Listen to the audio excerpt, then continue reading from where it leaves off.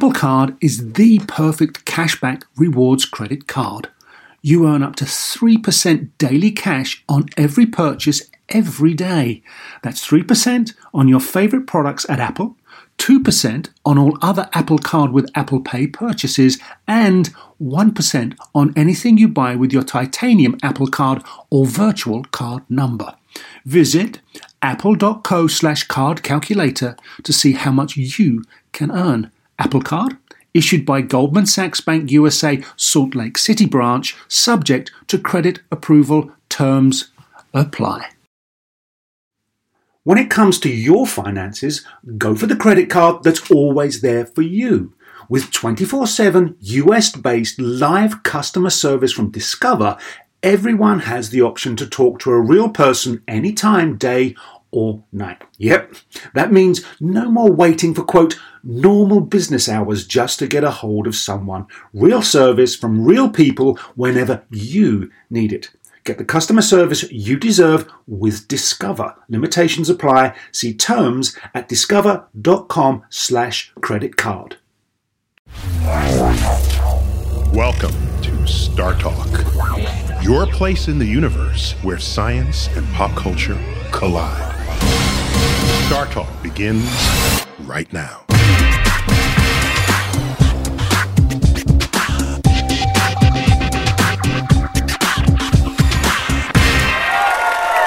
Welcome to the Hall of the Universe.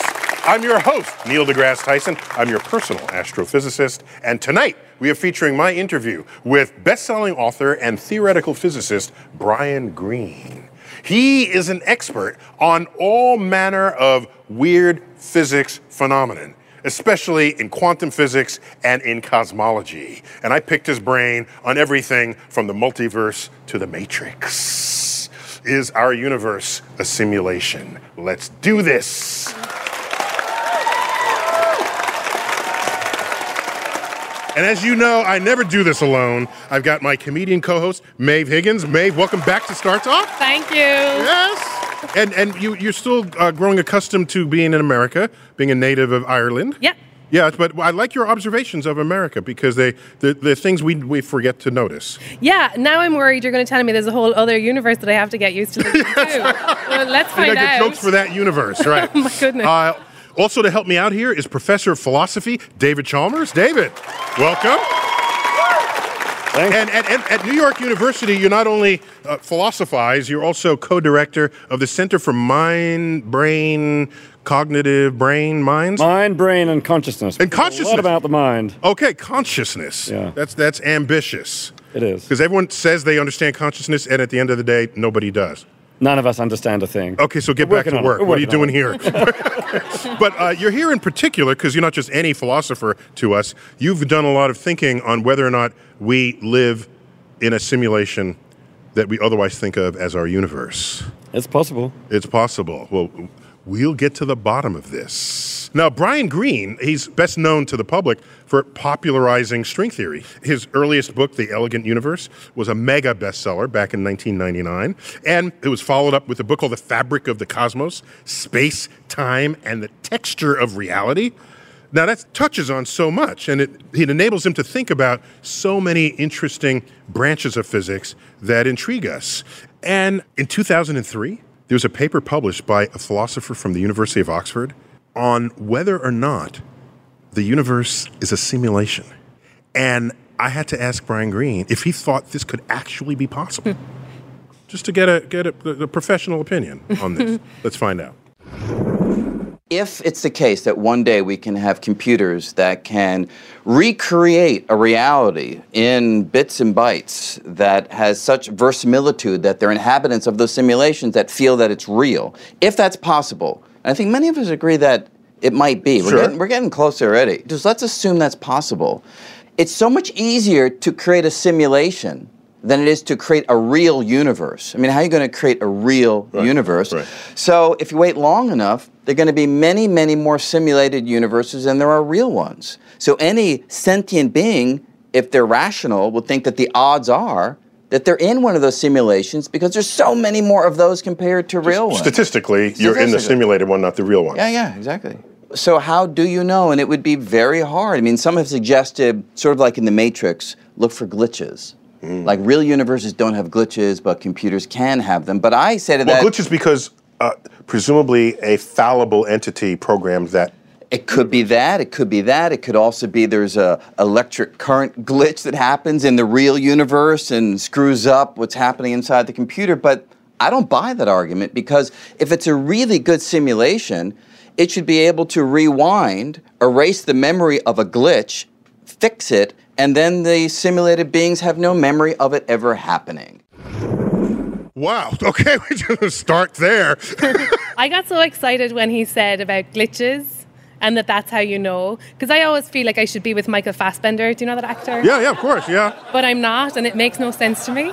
Oh, I got you. And that's a glitch That's in a total glitch in the Matrix. Thank A you. glitch in the Matrix, because you're not with Michael Fassbender. So David, what do you have here? I don't know. I think it's science fiction philosophy, and a lot of people think it's way out. But I think you've got to take that statistical argument seriously. That there may be many simulations created in the history of the universe, many simulated universes, many simulated people, only a relatively small number non-simulated people. But what's the best argument against that? I think it's probably the argument from simplicity. Basically, that the universe is much simpler if we're not in a simulation. If we're in a simulation, you've got to postulate levels beyond levels beyond levels. Anyone who's played a well-programmed video game goes levels upon levels upon levels. But scientists say you should go for the simplest hypothesis that explains the data. And they say the simulation hypothesis is not very simple. It's a complicated hypothesis. Let's just go with what the But I physics thought is telling scientists us. said, like, we don't understand that. Let's check it out. That's true. And scientists late at night after a few drinks say, hey, maybe that simulation hypothesis doesn't look so bad. Oh, I see. So it depends on the state of alcohol in your veins. Yeah, absolutely. Yeah. Okay. I didn't know that. That's David, I want to know, what is the evidence that we are not in a simulation? I think there could be no proof that we're not in a simulation. There's a simple reason for that. Any evidence we could get that we're not in a simulation, that could be simulated. The simulation could simulate that evidence for us, so we can never know for sure. Would you want to know if you could? I would like to know if we are in a simulation, because if we are in a simulation, there's a whole world out there.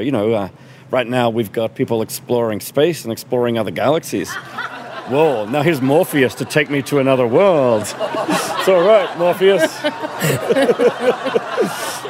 Maeve, will you want the red pill or the blue pill?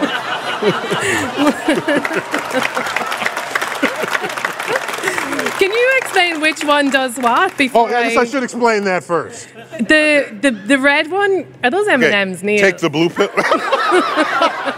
No, these are real pills. Okay. Okay, they just look like M&Ms that we just bought 2 hours ago, but they're real pills. Okay. Maeve, take the blue pill. You return to your life. You don't even know that you're living in a simulation, and you're happy with all that surrounds you. Take the red pill, and you'll see how deep the rabbit hole goes. Blue, please. Oh my God. I'm sorry. David, she left you the red pill. I feel bad. Boring. Okay, let's see what happens. Oh, I'm allergic to peanuts. The next universe up looks remarkably like this one. Sorry. So those pills actually had peanuts in them. I hope you're not allergic to peanuts, because your alternative universe would be death. It's so pretty. No, I'm fine. So, if we're in a simulation, given all that we know and see about our universe, what does that say about the concept of a creator? And I ask that very question of Brian Greene. Check it out. If you're going to think about theological explanations of the world and try to make some argument that might be compelling, the one that feels compelling to me is we really could be in a simulation of a 15-year-old kid from the far future in his garage. Or her garage. Or her garage, of course. Yeah, thank you very much. And in some sense, that individual is the creator of this universe. There's nothing supernatural about this. You don't have to go outside the laws of physics. You don't have to do the things that we as scientists recoil from. Mm-hmm. But nevertheless, there is somebody, a real live person who is responsible for this world that we're in. So our creator is a snot-nosed basement. Pimply kid, and that's right, man. That kind of brings it down to earth, you know. The problem with that as a real explanation, of course, is you could apply that to any mystery that we encounter, and then it becomes less satisfying. Right. Every time we've pushed forward on previous mysteries, we found deeper explanations that didn't require a god or a kid in a futuristic garage, and that's where we're driven to look. David, if we're created by a pimply kid in a garage from the future or from another civilization on another planet, then what are the implications of that?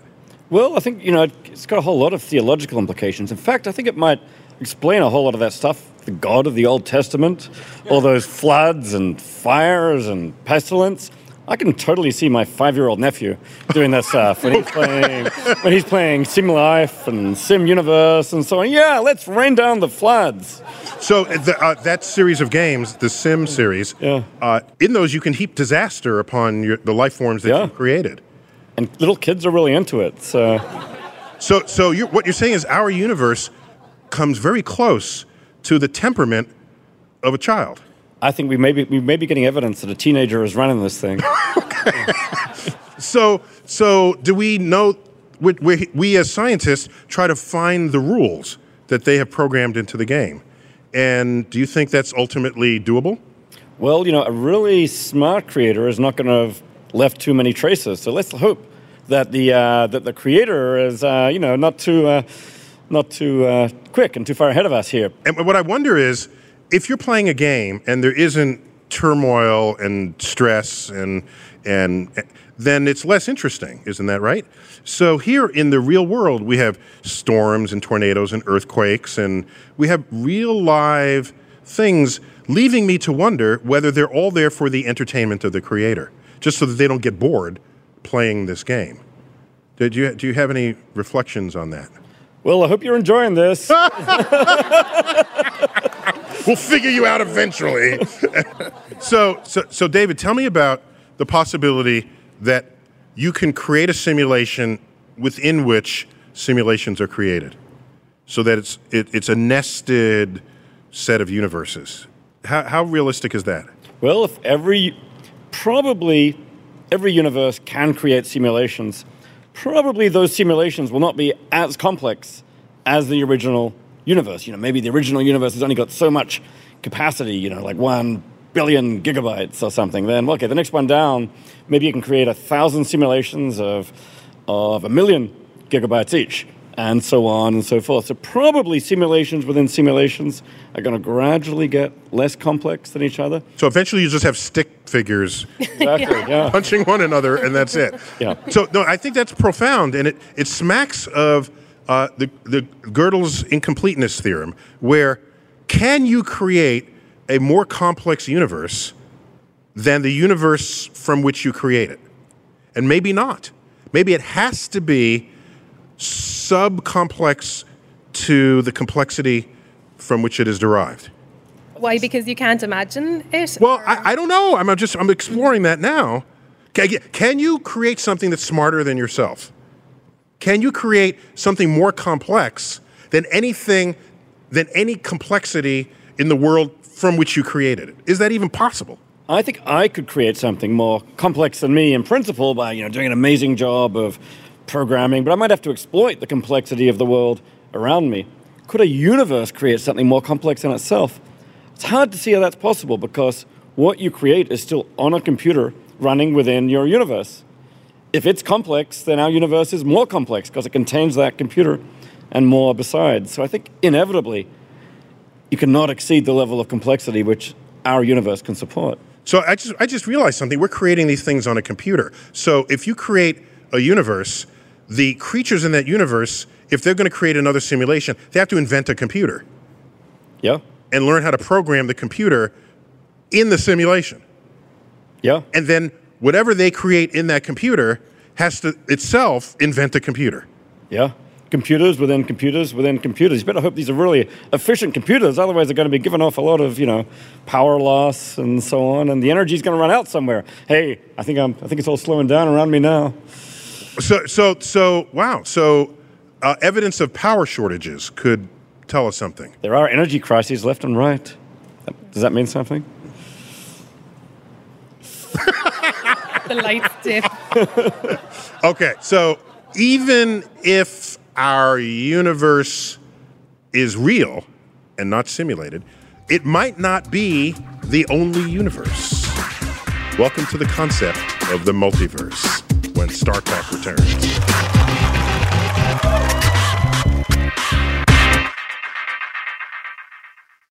Sleep, grocery shopping, themselves, just a few things working moms seldom have time for. And during tax season, you can add taxes to their list. So for all you working moms, make the easy switch to H&R Block and have an expert make easy work of your taxes. H&R Block guarantees your taxes are 100% accurate and your max refund or your money back. Plus, with their no surprise guarantee, you'll always know the price of your tax prep before you begin. You can even have an H&R Block Tax Pro do your taxes in a Block office or online from the comfort of your own home.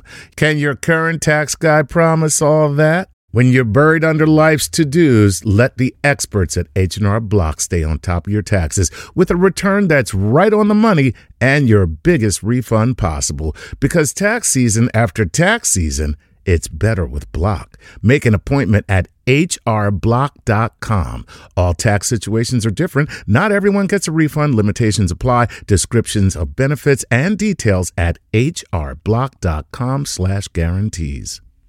Whether you're a family vacation traveler, business tripper, or long weekend adventurer, Choice Hotels has a stay for any you. And that's good, because there are a lot of me's. Choice Hotels has over 7,400 locations and 22 brands, including Comfort Hotels, Radisson Hotels, and Cambria Hotels. Get the best value for your money when you book with Choice Hotels. Cambria Hotels feature locally inspired hotel bars with specialty cocktails and downtown locations in the center of it all. Hey, that's me. Radisson Hotels have flexible workspaces to get the most of your business travel and on-site restaurants.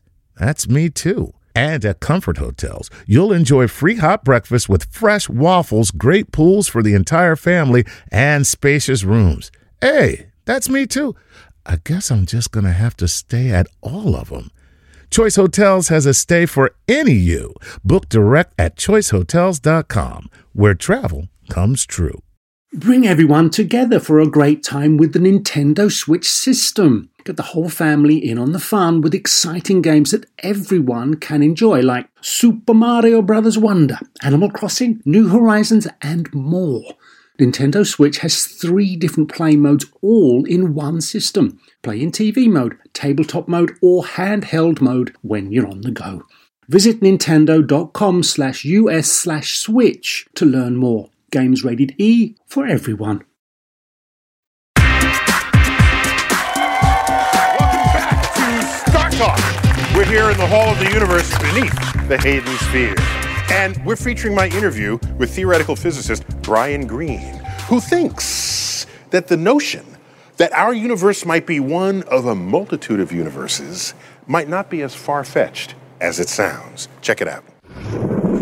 You know, people often say, you guys are just like overworked imaginations coming up with this idea of the multiverse. And I say, no. We look at the math. The math kind of grabs us by the lapel and slaps us around and says, look at what the equations are telling you. The fact that quantum physics naturally yields this possibility that all of the probabilities allowed by the math of quantum mechanics might yield definite outcomes with the electron 50% chance here, 50% chance there, means that there are actually 2 universes, one in which the electron is here and one in which it's over here. That's the oldest version, perhaps, 1957. But since then, our understanding of the Big Bang, right? We used to consider the Big Bang to be a singular event, one event that gave rise to one universe. The Big Bang. But the math shows that you don't use up all of that fuel in a single Big Bang. In fact, the bang itself winds up generating more of the fuel, which generates other bangs, other universes. So there's 2 variations right there. Quantum physics and cosmology naturally yield this possibility of ours being one of many universes. They come right out of the math. So he's using his math to create universes, and he believes them. I kind of, he's a smart guy, so I'll hang with him on this. So David, do your people, because you have people, right? He's Australian. He's Australian. Do your philosopher people, do they think much about the multiverse?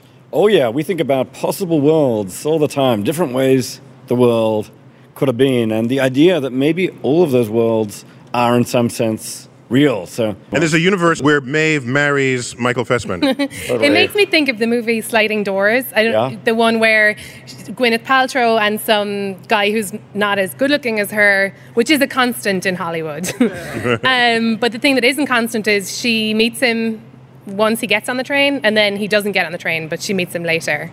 So that's a split in the universes. These are different universes. Yeah, but it has the same result, which I don't know what you think about that. All the universes end up converging. I think, in the philosophical model, every single possible universe works. The one where Michael Fassbender marries you, and then you dump him, and then you and then you take him back. You have 5 kids. Yeah, he runs 5 kids. off with Neil, and they get married. It all happens. Now, this is reached into pop culture from this film that you're describing.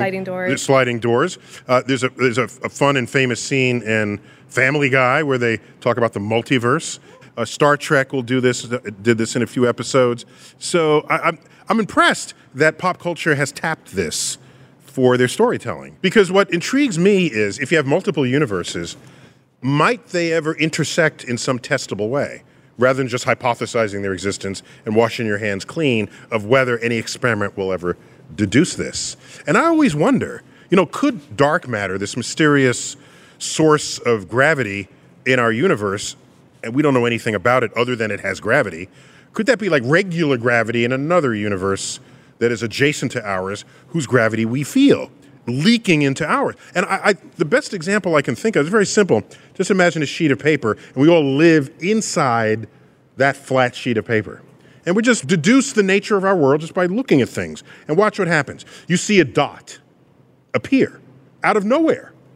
We say, wow, well, where did that come from? We don't know.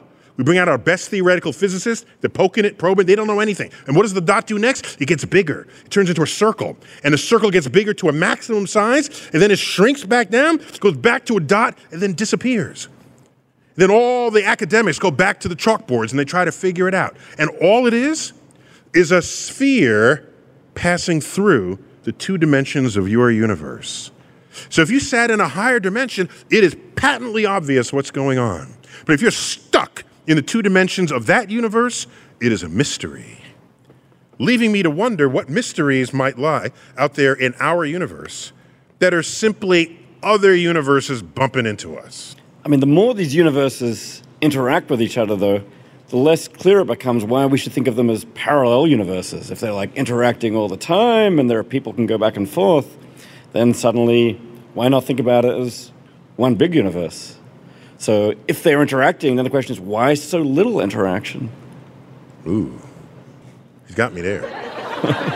Yeah, so I think we're driven to this by the fact that in the quantum realm, there's so much weirdness going on that we can't explain, and maybe it's just some other universe messing with us. More on the mind-bending reality of quantum physics when Star Talk continues.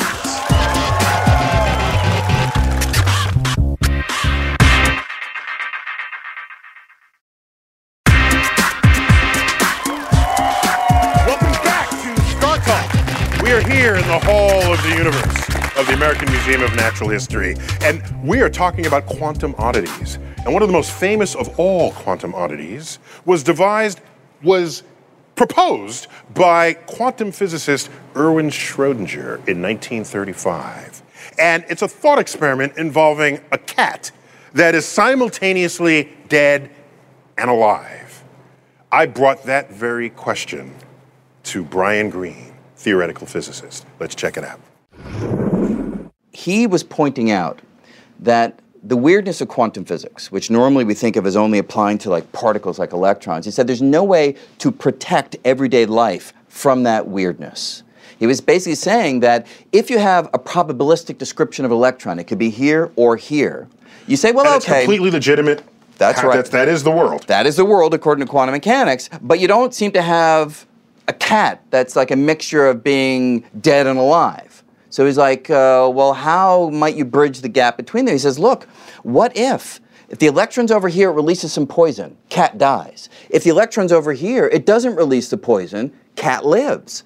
So if the electron has a 50-50 chance of being here and here, you're forced to contemplate a cat being in a mixture of dead and alive. It's called the quantum measurement problem, technically, and it's basically the idea that we don't still, even today, know how to go from the probabilistic description of the micro world to the definite reality of the macro world, in which you don't seem to see cats in a mixture of here and there, or in a mixture of dead and alive. And this is a real puzzle. By the way, we don't mean half dead, half alive. You mean completely alive and completely dead. That's right. Right. Because the electron is not... Because you could be dying, and that would be some... You're totally right. Right. But you see, it's not that the electron is half here and half here. It's a mixture of being here and a mixture of being there. Mm-hmm. And that's the difference that you're pointing out, which would then imply that the cat would be actually a mixture of being fully alive and fully dead. But yeah, this is a real issue in quantum mechanics that I consider to be unresolved. If I just give a brief primer on quantum physics, it was discovered in the 1920s. What we noticed was that as we started probing matter on smaller and smaller scales, molecules, atoms, we realized that they were behaving differently from any of the classical physics rules and regulations, laws, that we had formulated up until then. Newton's laws of gravity and all the equations of electricity and magnetism, none of those worked in the realm of tiny particles. And so whole new formulations to account for the behavior of nature had to be laid to page. And thus was the birth of quantum physics. And in there's strange phenomena. Particles pop in and out of existence. They transmutate from one form to another. They start out here and they show up there and they get there faster than the speed of light. It's called quantum tunneling. And it's like, this is weird. And it freaked people out because we were in the habit of understanding what we were describing.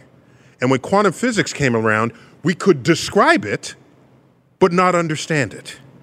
We had precise mathematical formulations for what was going on. And you could predict quantum phenomena every time perfectly, but it completely defied everybody's common sense. And so there it was in the 1920s, a curiosity. No one knew, why are you wasting your time on this? You'll never see atoms, you'll never see molecules. I work with wood, wood is fine. I don't need to know quantum physics. I work with metal, I build bridges. What do I care? It would take several decades, a full 40, 50 years after quantum physics before we would realize that quantum physics would become the foundation of all modern information technology. The creation, storage, and retrieval of information as we know it today would not be possible without the exploitation of quantum physics and the rules that describe it. So there is no modern life without quantum. There'd be no lasers. There's be no semiconductors. There's no imaging in hospitals. The MRI. All of this exploits quantum phenomena. It's stunning. It's a lesson that whatever science is going on today, you could easily judge it as being irrelevant, but then take a cue from quantum physics and say it is too early for you to decide. Let the future history of the world be the judge of the value of this science that we're now conducting. So let me ask you, David, how do your philosophical friends think about Schrodinger's cat being half dead and half alive? Well, it's amazing, actually, because physics in the 20th century threw out a new philosophical mystery to rival any of the existing philosophical mysteries. What's the nature of the mind? What is reality? What on earth is going on in quantum mechanics that can, because it works so well in predicting the results of our experiments, but it does not deliver an answer really to what's actually going on in reality. Is the cat dead? Is the cat alive? Is it both? It talks about a quantum wave function where the deadness of the cat and the aliveness of the cat coexist. But every time we look, every time we open the box and look, the cat's dead or the cat's alive. So how does that transition happen from the wave function where the particles are here and there to the moment of observation where we look and everything is in one place, not two? For me, that raises questions about consciousness and the role of the mind and reality, which is wonderful. Well, I'm not satisfied with you telling me it simply raises questions, because I brought you on the show for you to have answers. Alas, then I got a Nobel Prize coming for this if I've got answers. Okay. Because, and by the way, it's not an odd fact. You can have very famous physicists in the past reflecting on the non-understandability of quantum physics. In fact, Richard Feynman at one time said, I think I can safely say that nobody understands quantum physics. Oh, I'm so glad he said that. I was feeling so dumb. That no one knew how to calculate with it and get right answers. Yeah. Understand meaning, can I make sense of it? Mm-hmm. And so I remembered, both Brian Greene and I, when we grew up, we read a book series called Mr. Tompkins. And Mr. Tompkins in Wonderland. And this was a brilliantly conceived series. It's for curious kids, where Mr. Tompkins occupies a world where the laws of physics are slightly different, so that things that would otherwise be hidden from you in our world are completely manifest in his world. And so he basically explored concept and theoretical physics in this fascinating way. And the author was George Gamow, who's written a bunch of other books that enchanted me growing up. I raised the topic with Brian Greene in my interview with him. Let's check it out. One of the stories I remember, they changed the value of Planck's constant to be something that produced macroscopic phenomenon. Right. So you would macroscopic quantum phenomenon. Macroscopic quantum phenomenon. Right. So you'd walk through a doorway, and then you would refract, right, yeah. the way light would do it. Or you play pool in the pool hall, and you hit the cue ball, and it passes through the ball that you're shooting at, a quantum tunnels. Yeah, it'd be like a really cool universe to live in. It'd be a totally cool universe. Yeah. And that actually is our universe, except we don't play pool on that tiny a scale to witness that, but that's how it would be. I tell people all the time, if we were that size, then quantum physics would be intuitive to us. We're mind melding. I say the same thing. Oh, yeah, I say if we were born 10 to the minus 18 meters across, this stuff would be obvious. Yeah, we'd experience. It would be life. Yes. It'd just be life. Yeah. Whereas now, when I hold a pen and I let go of it, it drops, and that's gravity doing its thing, and that becomes what forms my sense of the world. Totally. And therefore, if it doesn't agree with that, I say it does not make sense. But that doesn't mean it's not true. That's right. In fact, it goes deeper, right? Because your intuition not only comes from your experience, but it's kind of built up from the human species, right? That's what our brains have evolved to understand. And out there in the wilderness, those of us who knew Newtonian physics survived, and those who thought quantum mechanically were eaten. Yeah, how to be removed from the gene pool, get a wrong sense of reality. Yeah, that bear is just going to go through me. Not in this universe. So it seems to me there ought to be some whole world of video games that you can just adjust knobs of the various physical constants to change what is a phenomenon that you experience and what you don't. So other things that happened to Mr. Tompkins in Wonderland, he changed the speed of light to be 60 miles an hour.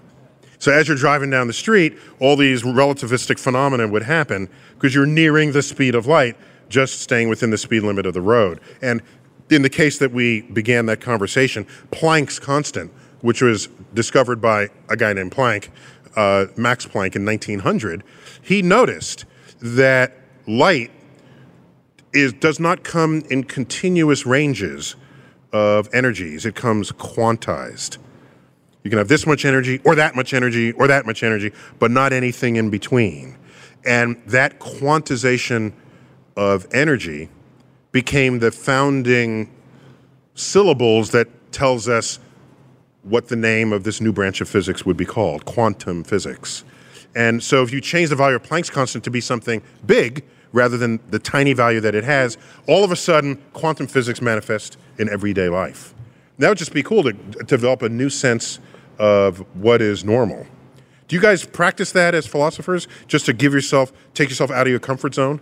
Yeah, we call it a thought experiment, like use your imagination to think about ways the world could have been, but isn't. But I think it's actually now might eventually become practical to do this. People are now building computers based on the principles of quantum mechanics, quantum computing. And it's in the early days, yet people are still just rigging together the way to get the quantum bits to interact. But you can imagine in a few years, we're going to have whole video games really based on quantum computing, and we'll be able to use that to actually use quantum processes to develop a real intuition for the quantum world. And maybe that's a very quantum. world. We still, since we don't understand why quantum physics behaves the way it does, and we don't understand consciousness, I'm intrigued that many people want to explain consciousness with quantum physics. Two things that we don't really understand very well at all, but they want to use one to explain the other. It was right. There's no excuse for that. I just want you to know. Yeah. Two mysteries, they got to go together. But actually, it was right there at the beginning of quantum mechanics because they really put so much weight on the notion of measurement. Brian Greene was just talking about the measurement problem. In quantum mechanics, they say something special happens when a measurement occurs. And then that raises the question, what on earth is measurement? And it sounds like most people treat it as an observation by a human conscious observer.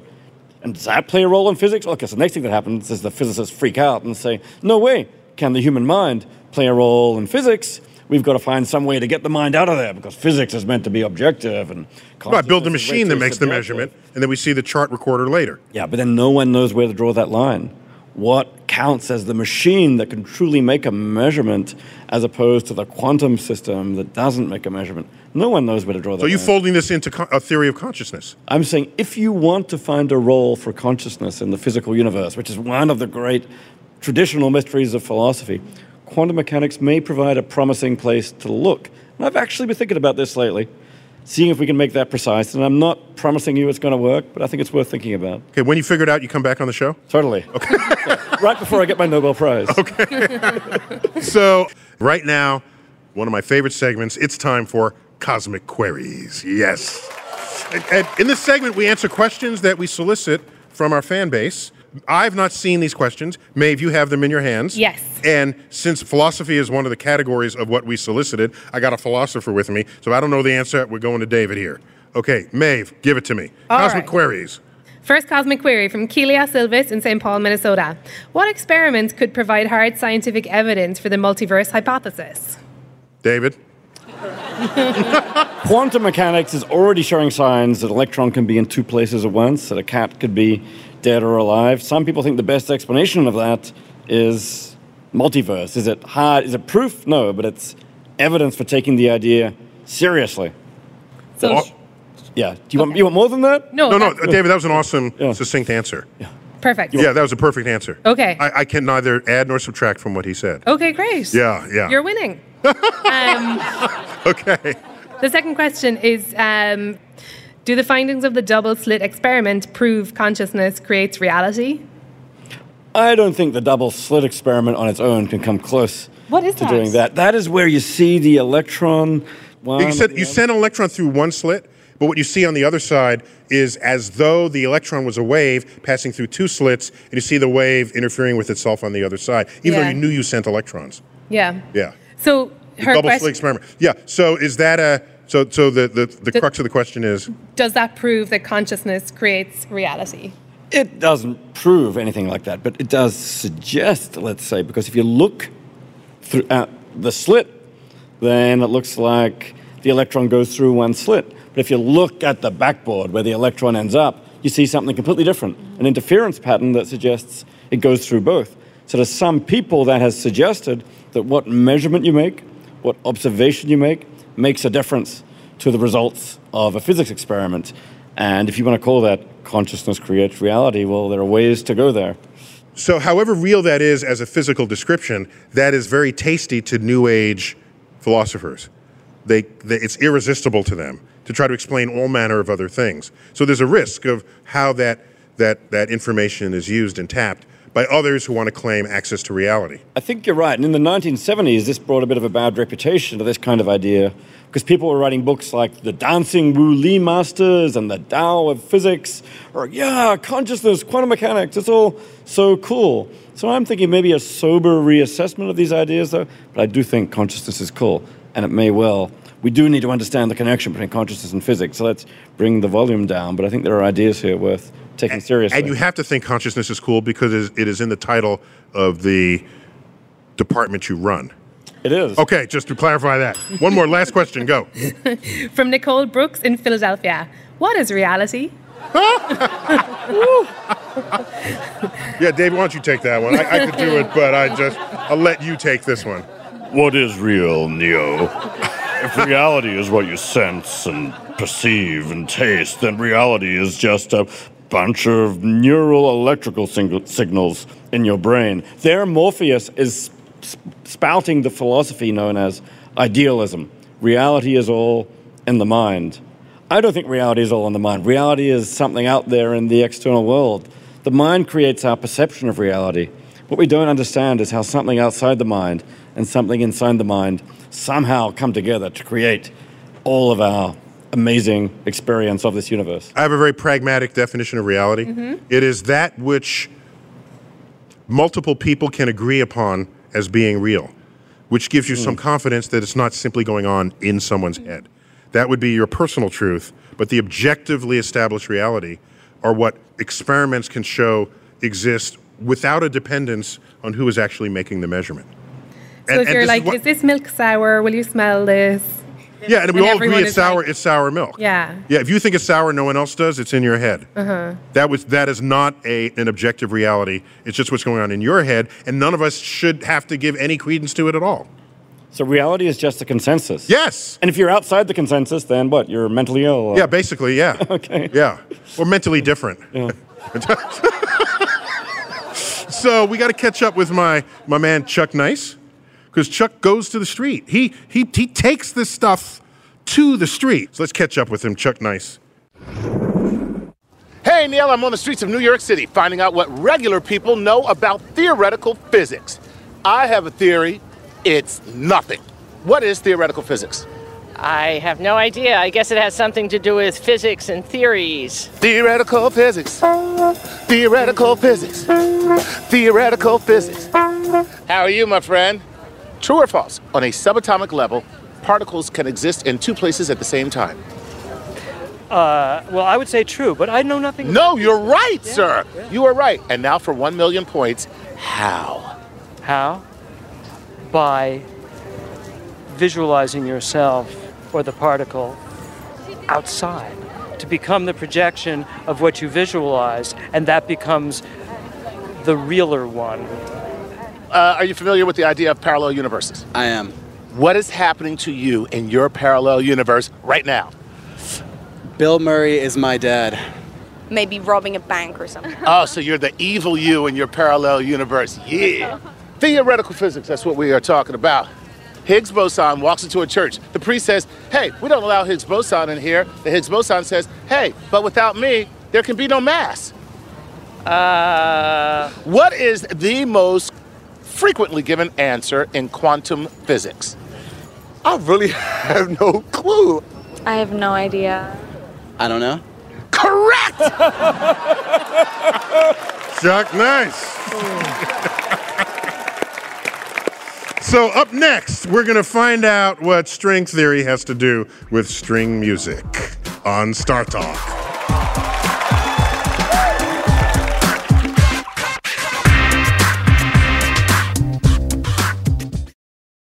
You know what shouldn't feel like rocket science? Planning a vacation your whole crew will love. With Carnival Cruise Line, it's all up to you. You can kick back or dive right into the fun.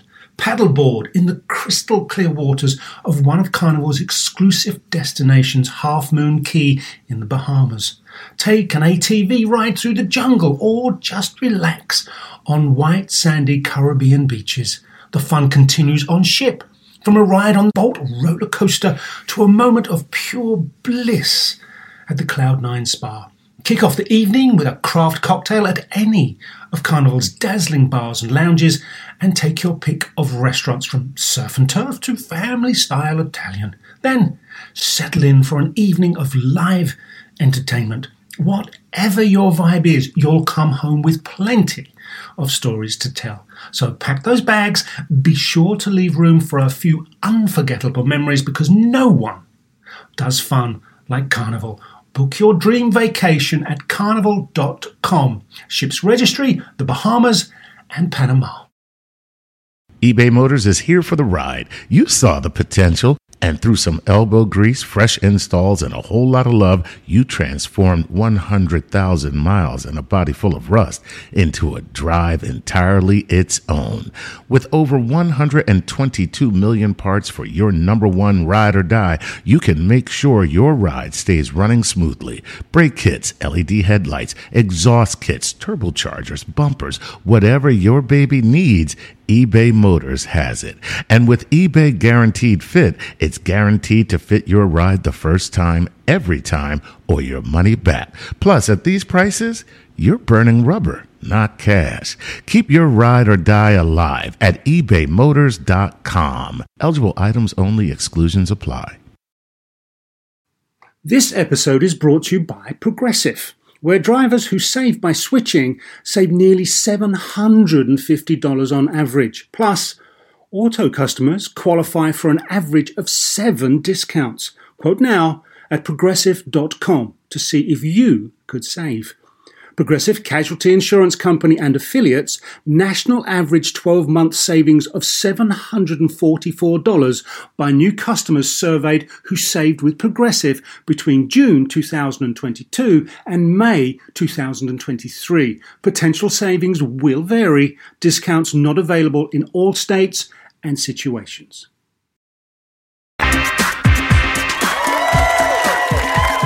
Welcome back to the American Museum of Natural History. We are doing Star Talk, featuring my interview with theoretical physicist Brian Greene. And he once explained string theory while there was a string quartet going on behind him. And he connected the two. And I had to ask him, what's up with that? Let's check it out. We as physicists have used musical metaphors forever. The harmonies of nature, the music of the spheres. And string theory, the metaphor really is so close to the theory itself. We are talking about vibrating filaments that look like vibrating strings. So it's natural to have a string quartet, not to illustrate the ideas. I hate that. Take science and illustrate it with music, but rather allow an audience to absorb the ideas, both cognitively from someone describing the science, but also emotionally. All right, I mean, you care about that a lot too, that people feel the emotion, feel the physics, feel the strings, right? I mean, that's what it's about. And then they want more of it. So I'm a violinist, and I strike a note, and you hear it in one way. I strike a different note, you hear a different frequency. And together they make music. In string theory, the vibrations of your strings manifest as particles in our physical universe. Vibrated another way, it's a different particle. Yes. And together you make the symphony of life. Yeah. Everything in the universe, every particle, electrons, quarks, neutrinos, everything represents the different notes that strings can play if the theory is correct, which I need to underscore. But that's the basic idea of string theory. Now, it turns out there happens to be a guy out there who wrote an entire book on the connection between physics and music. An entire book. His name is Stefan Alexander, and he's standing by right now live on video call. You guys, you have him? Oh, there you go. Here. Hey, Stefan, hello. Hey, Neil, what's up? Hey, well, welcome to Star Talk. Hey, good to be here. Yeah, Thanks for having me. So you wrote a book, The Jazz of Physics, Stefan Alexander, the secret link between music and the structure of the universe. That's a badass title right there. But what I want to know is there something about physics that you can tell me so that henceforth I will always think of jazz when I encounter it? I can give you one cool example, and it has to do with improvisation. So what an improviser has to do is spontaneously create something cool while the music is going on, while the chords are changing. And different jazz musicians have different strategies for doing that. And one thing I discovered is the idea of targeting notes. So, for example, if I start off on a G, and at some bars later I end up with a D, that's sort of the beginning point and the end point. And in between targeting those two notes, meaning the end point note being the G, I can imagine playing many different paths, many different notes. And that's a very good analogy to Feynman's conception of quantum mechanics. Do you have the sax in arm's reach? Maybe you can play sort of a particle improvisation for us just briefly. Sure, I can try something. Hold on a second. Okay.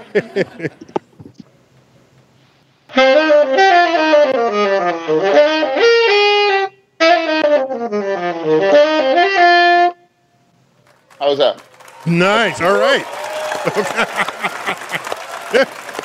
So, all right, that works for me, because it's not just simply the music of physics, it's the jazz of physics, because jazz is famous for improvisational riffs. And according to Feynman's conception of quantum mechanics, that particle will actually traverse all paths between the beginning point and the end point. Yeah, and so when you talk about the Feynman, these path integrals that they are, where you can get from this point to this point, and it kind of doesn't matter how you get there. If you end here, you're good to go. Then jazz has beginnings and ends, but where they go in between, that's the journey. Well, Stefan, thanks for joining us on Star Talk. Thanks a lot, Neil. Thanks for having me. All right, Stefan Alexander. We're featuring my interview with theoretical physicist and best-selling author Brian Greene. And in this last clip, he and I assess the meaning that comes from probing the depths of quantum theory. Let's check it out. When you work on string theory, are you really feeling to yourself, I am nearing an understanding of the nature of reality? Rarely. But when it happens, though, and it has happened on occasion, I think every scientist, and Einstein had breakthroughs all the time, but, an ordinary scientist, a handful of times in your life, you're going to have a moment where you feel like you've really seen something that no one else has seen. Even if it's just a handful. That's right. Yeah, and those moments, that's right. And those moments when you're staring at something, you're like, wow, I cannot believe that this is coming together this way. No one's ever known this. This is really before that moment. Before that moment, yeah. And you're staring at something, and you feel, at least I have felt, a connection, a communion with the universe that otherwise you just don't have. It makes it feel like we really are part of the bigger picture. We always say it, right? We're star stuff, it's all true, but to have that feeling that you've connected in a deeper way is thrilling. David, do you ever feel a communion with the cosmos? Yeah, even in philosophy, I think you get this feeling of trying to understand how everything fits together. Trying to understand, for example, how consciousness fits into physical reality. And every now and then, it just seems the pieces just fit. And for that moment, it's like, this is amazing. I've really got something. Let's catch up with my friend and colleague, Bill Nye, the science guy, and so see what he has to say about quantum theory and reality. Check it out.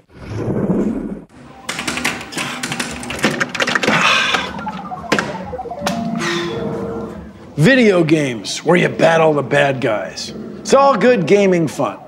But suppose there's more represented here than meets the eye. People have speculated that humankind is doomed. We're going to wipe ourselves out one way or the other. Could be a worldwide thermonuclear war. Could be we're so busy playing games on our phones that we fail to deflect an asteroid which comes in and destroys the Earth. No matter how it happens, the argument goes, our demise is so likely that the only reasonable explanation for our existence is that we're part of a computer simulation. Obviously. That's why there's this universe, or a parallel universe, or multiverses, or the indivisible nature of subatomic particles, or the quantum. It's all because we were created by some entity for kicks. If we're just Sims, do we really have conscious experiences? Is what you're watching real? Is this video game real? Am I real?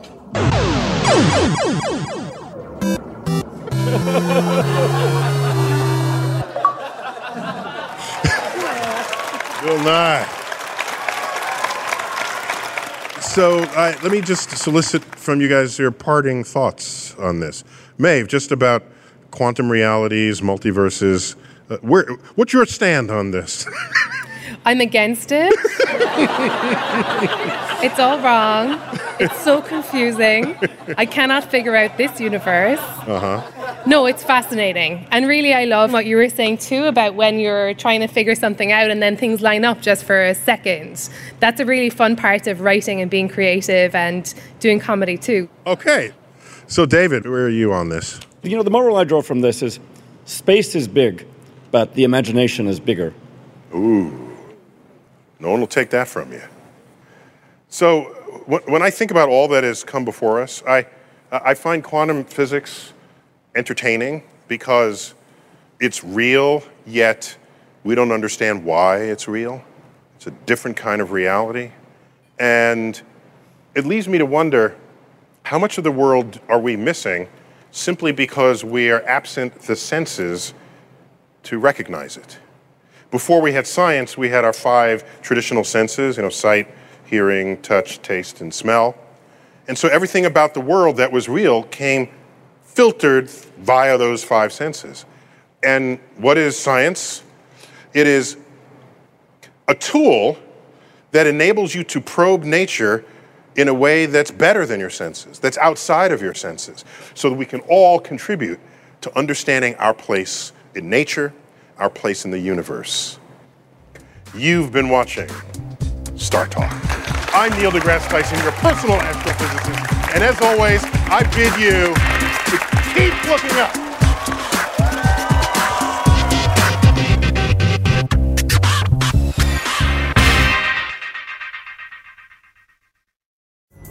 Pulling up to Mickey D's just for drinks? Oh yeah, that's me. Nothing extra, just perfection and a straw. Coming in hot for the coldest cups on the block. Because there are drinks. Then there are drinks from McDonald's.